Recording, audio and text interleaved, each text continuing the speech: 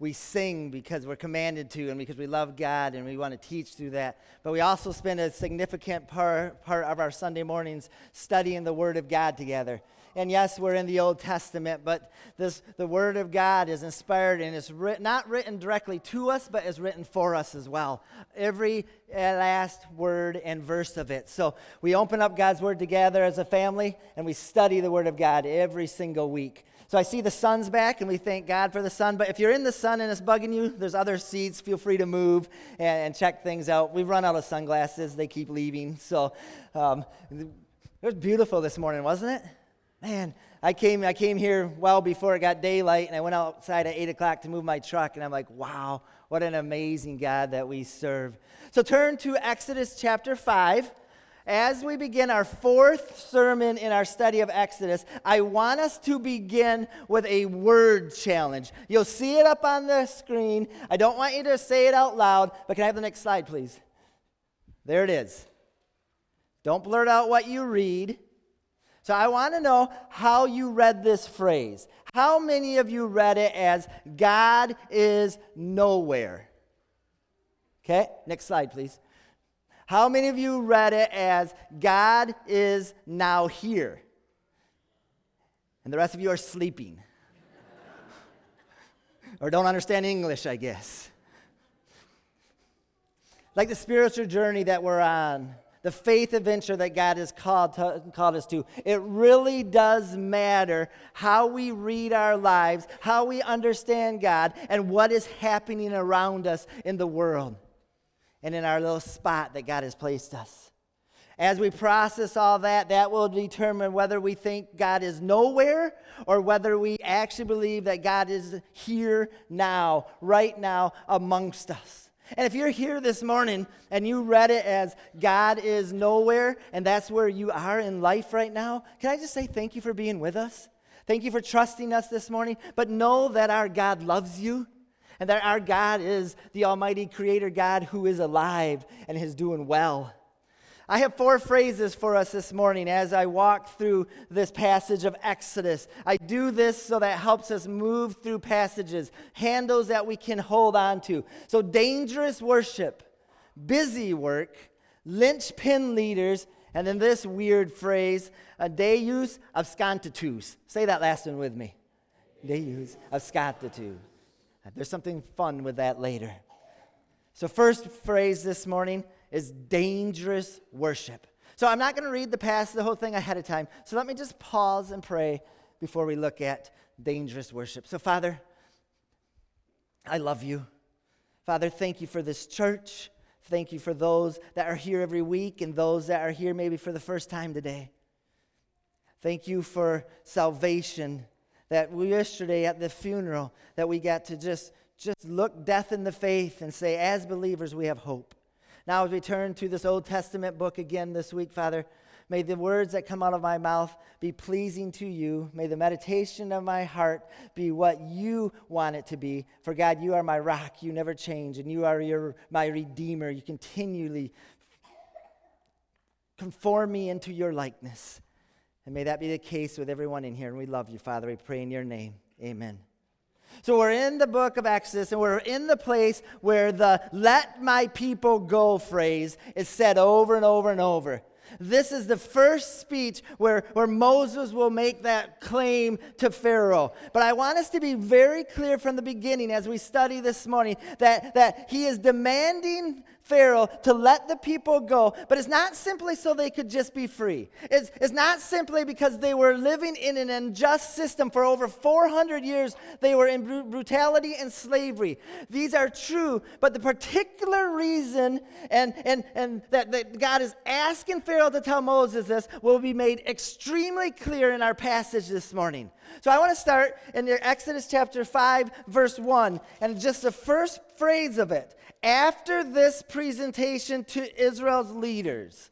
So we have to think back. Last week we looked at the call of Moses, the burning bush in Exodus 3 and halfway through Exodus 4. So what I want to do just briefly is I want to summarize the last half of the chapter of Exodus.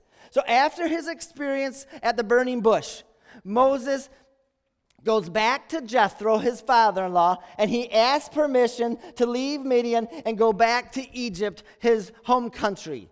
Jethro grants him permission to begin his journey back with his family and his 2 sons, and in his hand he carries the staff of God, which we talked about last year.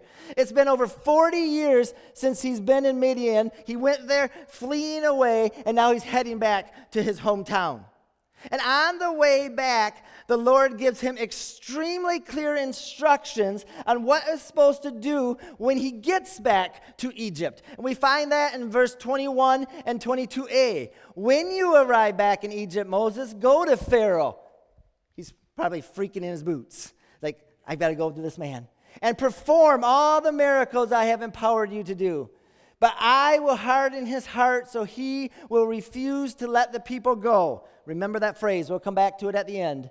Then you will tell him, this is what the Lord says. Israel is my firstborn son. I command you, let my son go so he can worship me.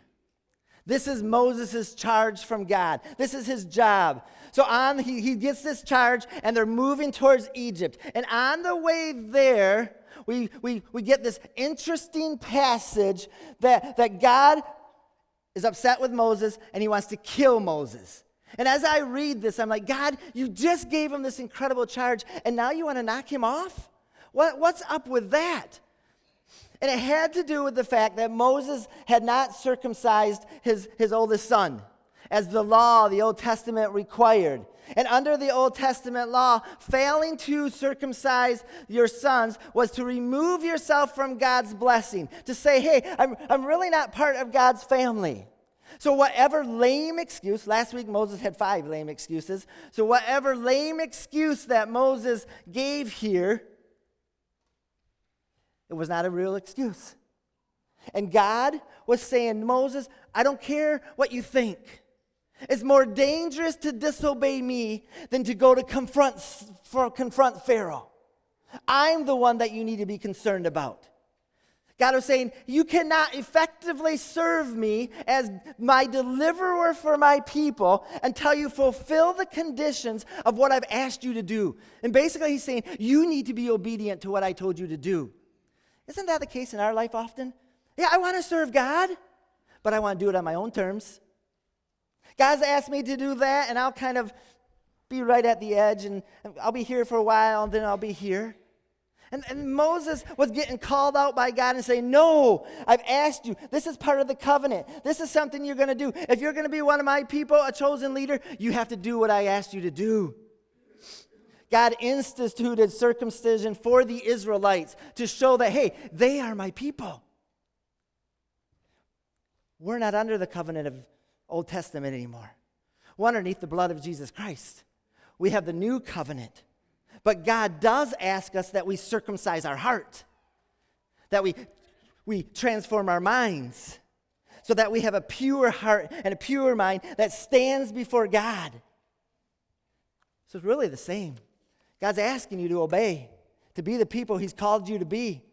And Moses was not doing it. So Moses doesn't even circumcise his son. His wife, Zipporah, does. And after that happens, God's anger resides, and they move on to Egypt.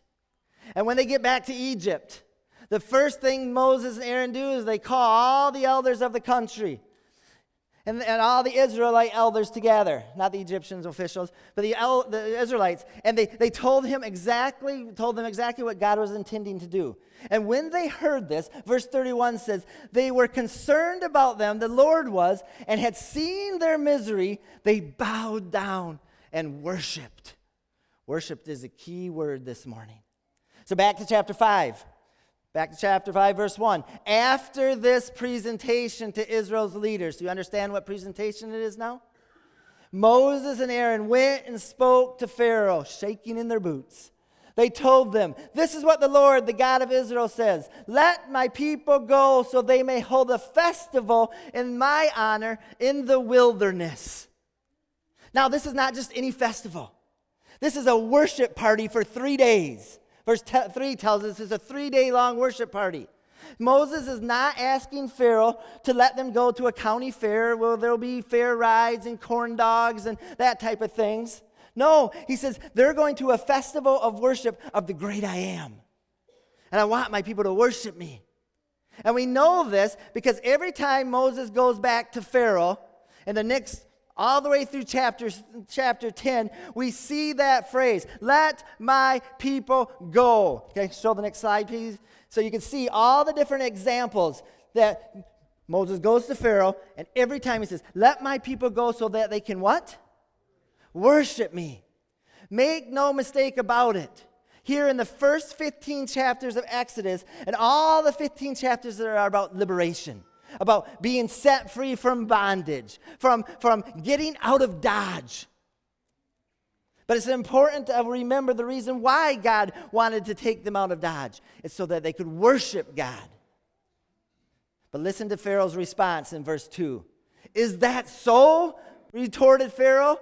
Who is this Lord? Why should I listen to him and let Israel go? I don't know the Lord, and I will not let Israel go. So what's the big deal?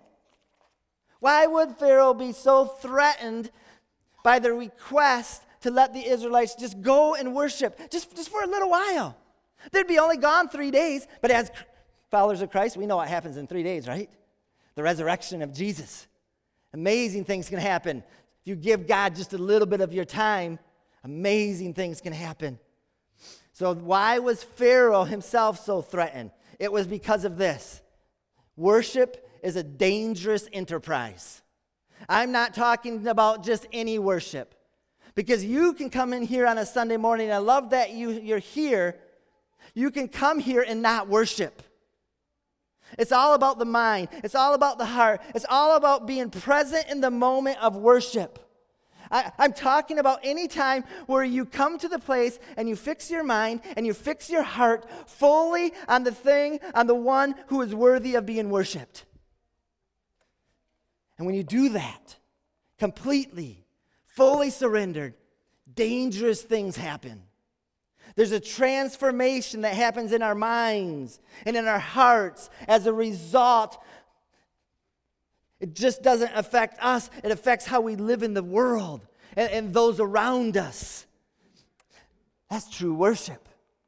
So many things distract us from worship. When you gather here, and we consider Christ, and we consider the work of Christ upon the cross, we consider the blood, when we focus our minds on the mercy and the compassion and the welcome and the love and the grace and the reconciliation of our Savior, here's what happens. Our mind gets fixed on those things. With our heart beating for Jesus, we begin to line up with Jesus, and we're moldable. And we put Jesus back on the throne where he belongs. When we worship together and we worship individually, we take on the character of the one that we're worshiping. We are created to worship, and we will worship something, right? God is calling us to be free so that we can worship the great I am. So if the one that we are coming to worship is God, the God who sets his people free, the God, did Pharaoh know this God? Verse 2 says he did not know the Lord. If we truly believe what we have sung, if we truly believe what we have read, then we cannot come to a time of worship, either corporately or individually, and we cannot leave that time as angry or as resentful or as bitter as when we first came. We cannot leave as hopeless as when we first came.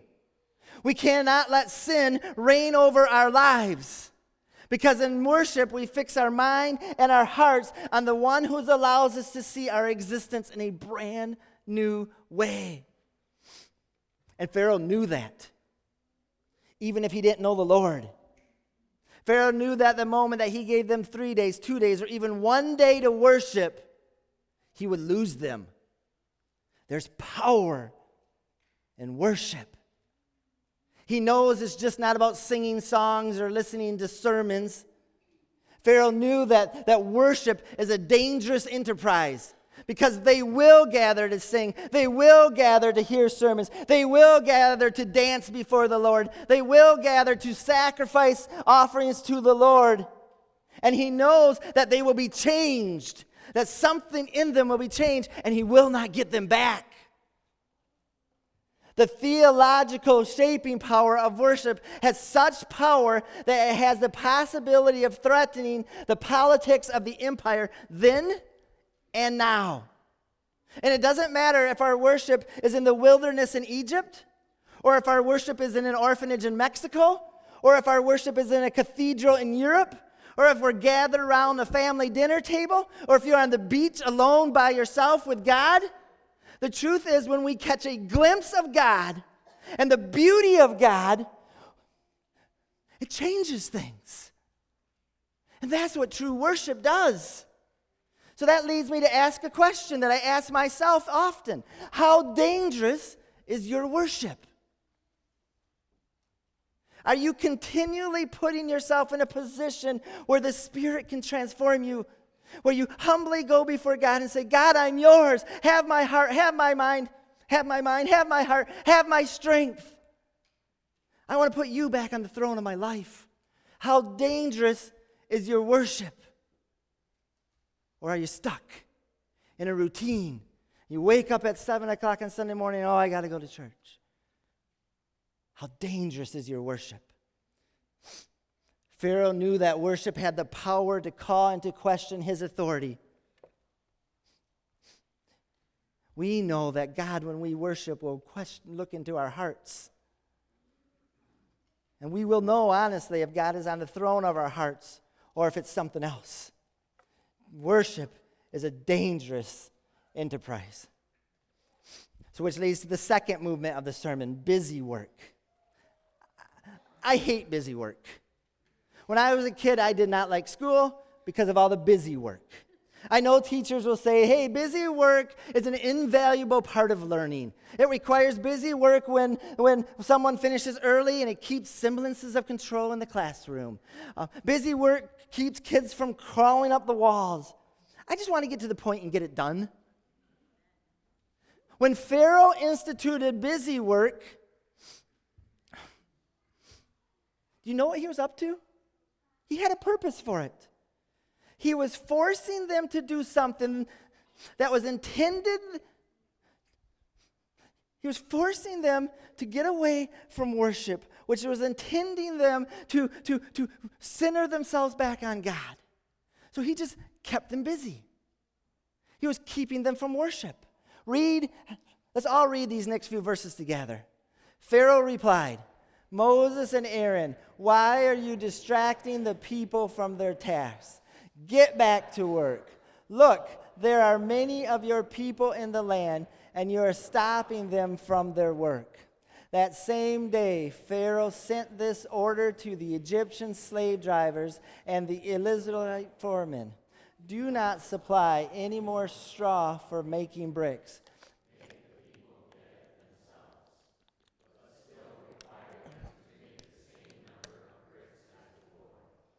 Don't reduce the quota. They are lazy. That's why they are crying out. Let us go and offer sacrifices to our God. So he makes it complicated for them, if it wasn't complicated enough already. The brick building system is fairly simple, but it's back-breaking work. It's a combination of mud and straw as a binding element. Sometimes they even throw manure into the pits. And usually the slaves would get right into those pits, and they would mix it up with their hands. And then they would take the manure and the mud and the straw, and they would put it in these little boxes, and they would shape the bricks and how they wanted them to be shaped. And then they would lay them out, and they would let them dry. Up to 15 hours they would let them dry. And then they would put them in a fire. They would cure them. And they would make bricks after brick after brick, day after day after day. It was busy work. And Pharaoh knew that they needed straw. He had provided it for the Israelites for hundreds of years. And now he said, I'm taking the straw away. Go find your own. But know what he did? He required them to make the same amount of bricks. Impossible. The busy work that he creates a problem. But the motive behind why he is doing it is fascinating. This is what it says, verse 9. Load them down with more work, make them sweat. That will teach them to listen to what? Lies. That's his motive. Why make it harder on them? Not just to be cruel, but they would not listen to the lies. What lies is he talking about? That they need to go out and worship.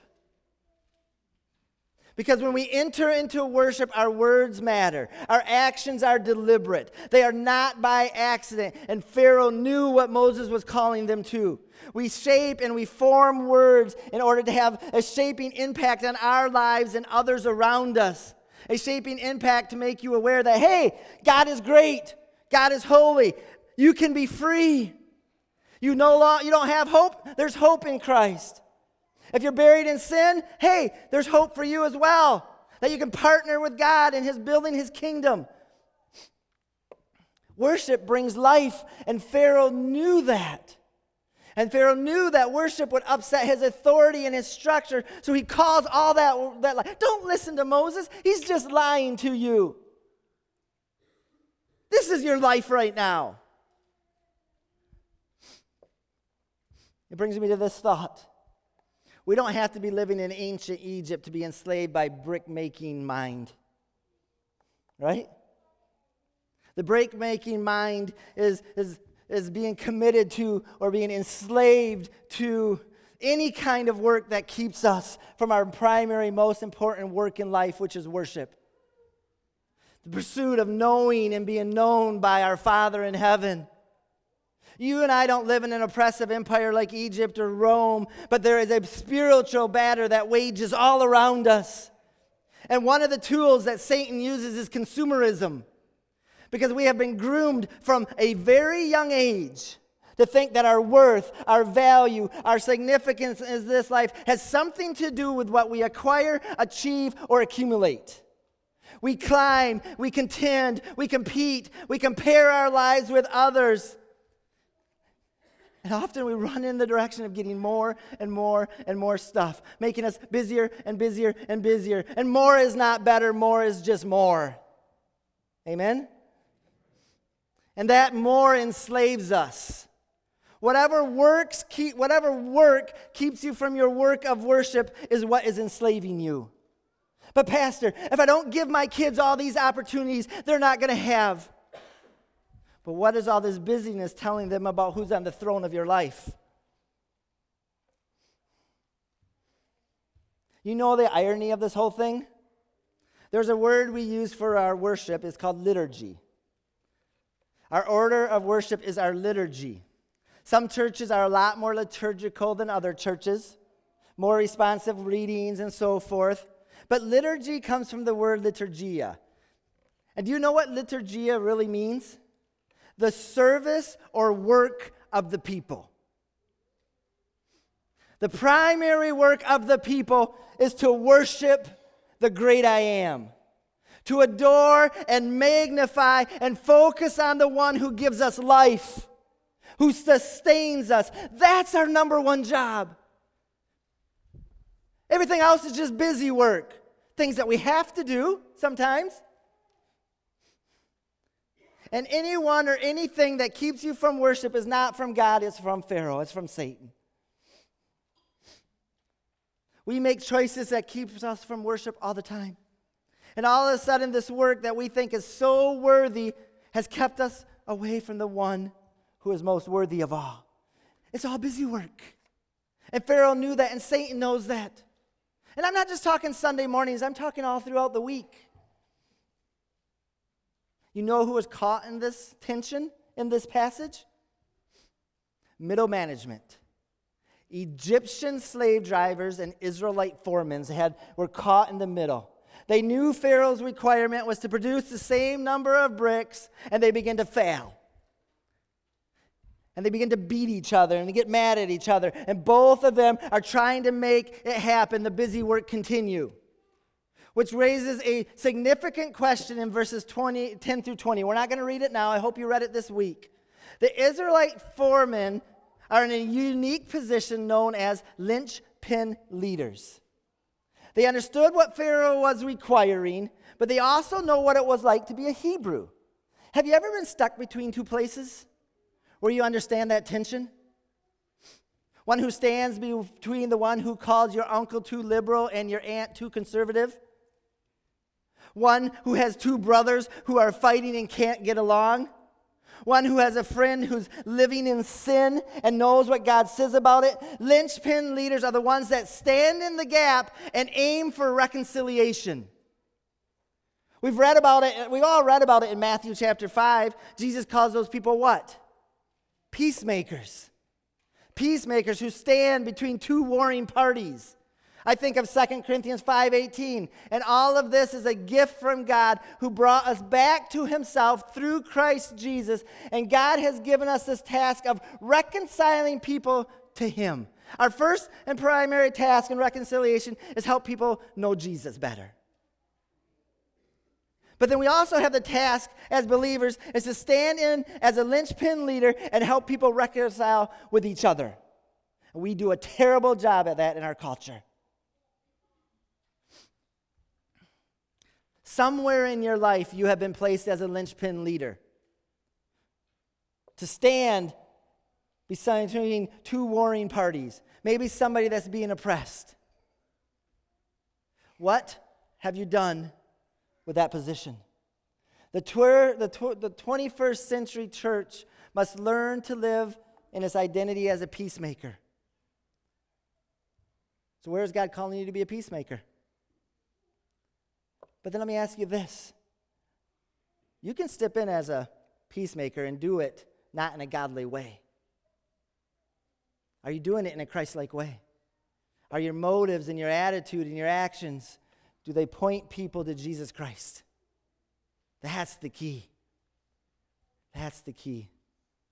So, fourth point, final movement, Deus absconditus. Let's all read the next few verses. So the Israelite foreman went to Pharaoh and pleaded with him.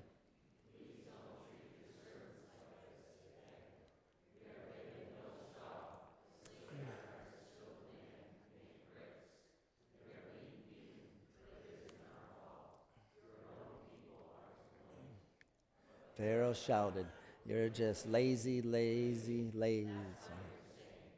Let's go and offer sacrifices to the Lord. Now get back to work. No straw will be given to you, but you must still produce the full quota of bricks." As they left Pharaoh's court, they confronted Moses and Aaron, waiting outside for them. The foreman said to them, "May the Lord judge and punish you for making us stink before Pharaoh and his officials. You have put a sword into their hands and an excuse to kill us." So the foremans come out and they blame Moses and Aaron. And this whole thing stinks because of you. Standing in the middle stinks sometimes, doesn't it? They're not listening. He's not listening. We're getting beat. Our people are working like dogs. That's how it is sometimes in Egypt and beyond. We do not see Moses responding to him in this passage at all. And I believe the reason we don't see Moses responding to him, because he knows it stinks. He knows that what's going on. So he turns to the Lord instead. Listen to verse 22. Then Moses went back to the Lord and protested, "Why have you brought all this trouble on your own people, Lord? Why do you send me? Ever since I came to Pharaoh as your spokesman, he has been even more brutal to your people, and you have done what? Nothing to rescue them." Remember the last week, when he turned to the Lord because he saw the Lord in the burning bush. Now he turned to the Lord because he's saying, "Lord, I don't even know if you're moving here. Where have you been? This whole thing stinks. You told me last week that you would be with me. I voiced to you that I'm not qualified. I had all these lame excuses." Thank you, Pastor Stuckey. "I don't have talents." You said, "Don't worry. It'll be okay. I'll go with you. I'll be with you. It's going to be good." And it's gotten worse. Look what's happening. On the one hand, I love this passage because it gives us as readers the permission to be honest with God. It's okay to be honest with God. You ever been in a place where you felt betrayed by God? Ever been in a place where you open up your life and say, God, I think you're calling me to this, and my answer is yes. And then you say yes. And you're like, where'd you go, God? And you feel like you're being abandoned. Martin Luther, the great reformer, had a phrase for it. And the phrase was Deus absconditus, which means the God who is hidden. Just like the opening phrase that I shared with you. God is nowhere or God is now here. It's all about how you read this story. It's all about how you see your life. It's all about who you worship and how you're worshiping and what you believe about God. Because life's going to get hard and God's going to seem like he's abandoning you, and that's when your faith digs in deep. Because Moses in this chapter does not see or does not hear God. And God really doesn't speak in this whole section. But you and I have the benefit. We know the beginning and we know the end. If we turn back to chapter 4, there's one verse that puts this all in perspective. One we read earlier and I told you to pay attention to. But I, that's God, will harden Pharaoh's heart, so he will refuse to let the people go. God was hardening Pharaoh's heart, which raises a whole bunch of questions. Why would you harden someone's heart, God? What does that look like for us today? That's a whole other sermon. But this truth is here to remind us that even when Moses could not see God moving, could not trace his presence, God was at work hardening Pharaoh's heart. Because God is sovereign and he knows what needs to happen. Because Pharaoh's heart had to be hard enough that eventually it would have to break later. Because the people in bondage had to get weary enough of their bondage that they were willing to say, yes, Lord, I'll follow you out of Dodge. And Moses had to trust God hard enough and depend on him long enough so that he knew that when he came, to the next few chapters are going to be very interesting. And he had to trust God, and he had to learn that. Next week, we're going to cover chapter 6 through 11, so read it before you go. And come next week. What if God is up to something in your life and you can't see it? Does that change the fact that God is up to something or point out the fact that you can't see it? Romans 8 says, in all things God works. God is working for the good of those who love him. Is there a possibility? Is there a possibility there's a difference between God being invisible and God being absent? Just because you can't see God does not mean he's not there. Just because you can't see God does not mean he's not working. Maybe today our prayer that leads us to worship needs to sound something like this. God, I recognize something in me today. I recognize that worship ought to be dangerous. Lord, I recognize I've been seeking comfortable worship. I've been seeking to have my ears tickled when I come into your presence. But I know and I'm recognizing that you're up to something around in me and in the world around me. You're wanting to disturb something in me so that it transforms the way that I worship. It transforms the way I exist in this world. But I want to acknowledge, God, that I've been exhausted by busy work. All these things that I thought mattered, that in the end, they really don't matter. I need to confess that today. Here are the things, God, that I need to loosen my grip on, to let you take up the primary place in my heart so that I can worship you and put you back on the throne of my life. So, I admit, God, that sometimes it feels like you've abandoned me. So this week, may I see you working. Give me a glimpse. And when I can't see God, may my faith grow deeper and deeper. Because, God, you're doing massive things in me to free me from my bondage. So, God, please work. God's now here. We need to live like that. So what needs to change in your life? So your ordained worship can be dangerous. When you believe that God is here now, it changes how we live, does it not? It changes it. And our priorities change. So it's just, I told Stacy in bed last night, I said, this whole message this week has just been, it's just, I hope it came out in a way that you understand my heart and God's heart. Because this is where it's at. The heart of worship. God wants you to be free so you can worship Him. And then to live how He wants you to live.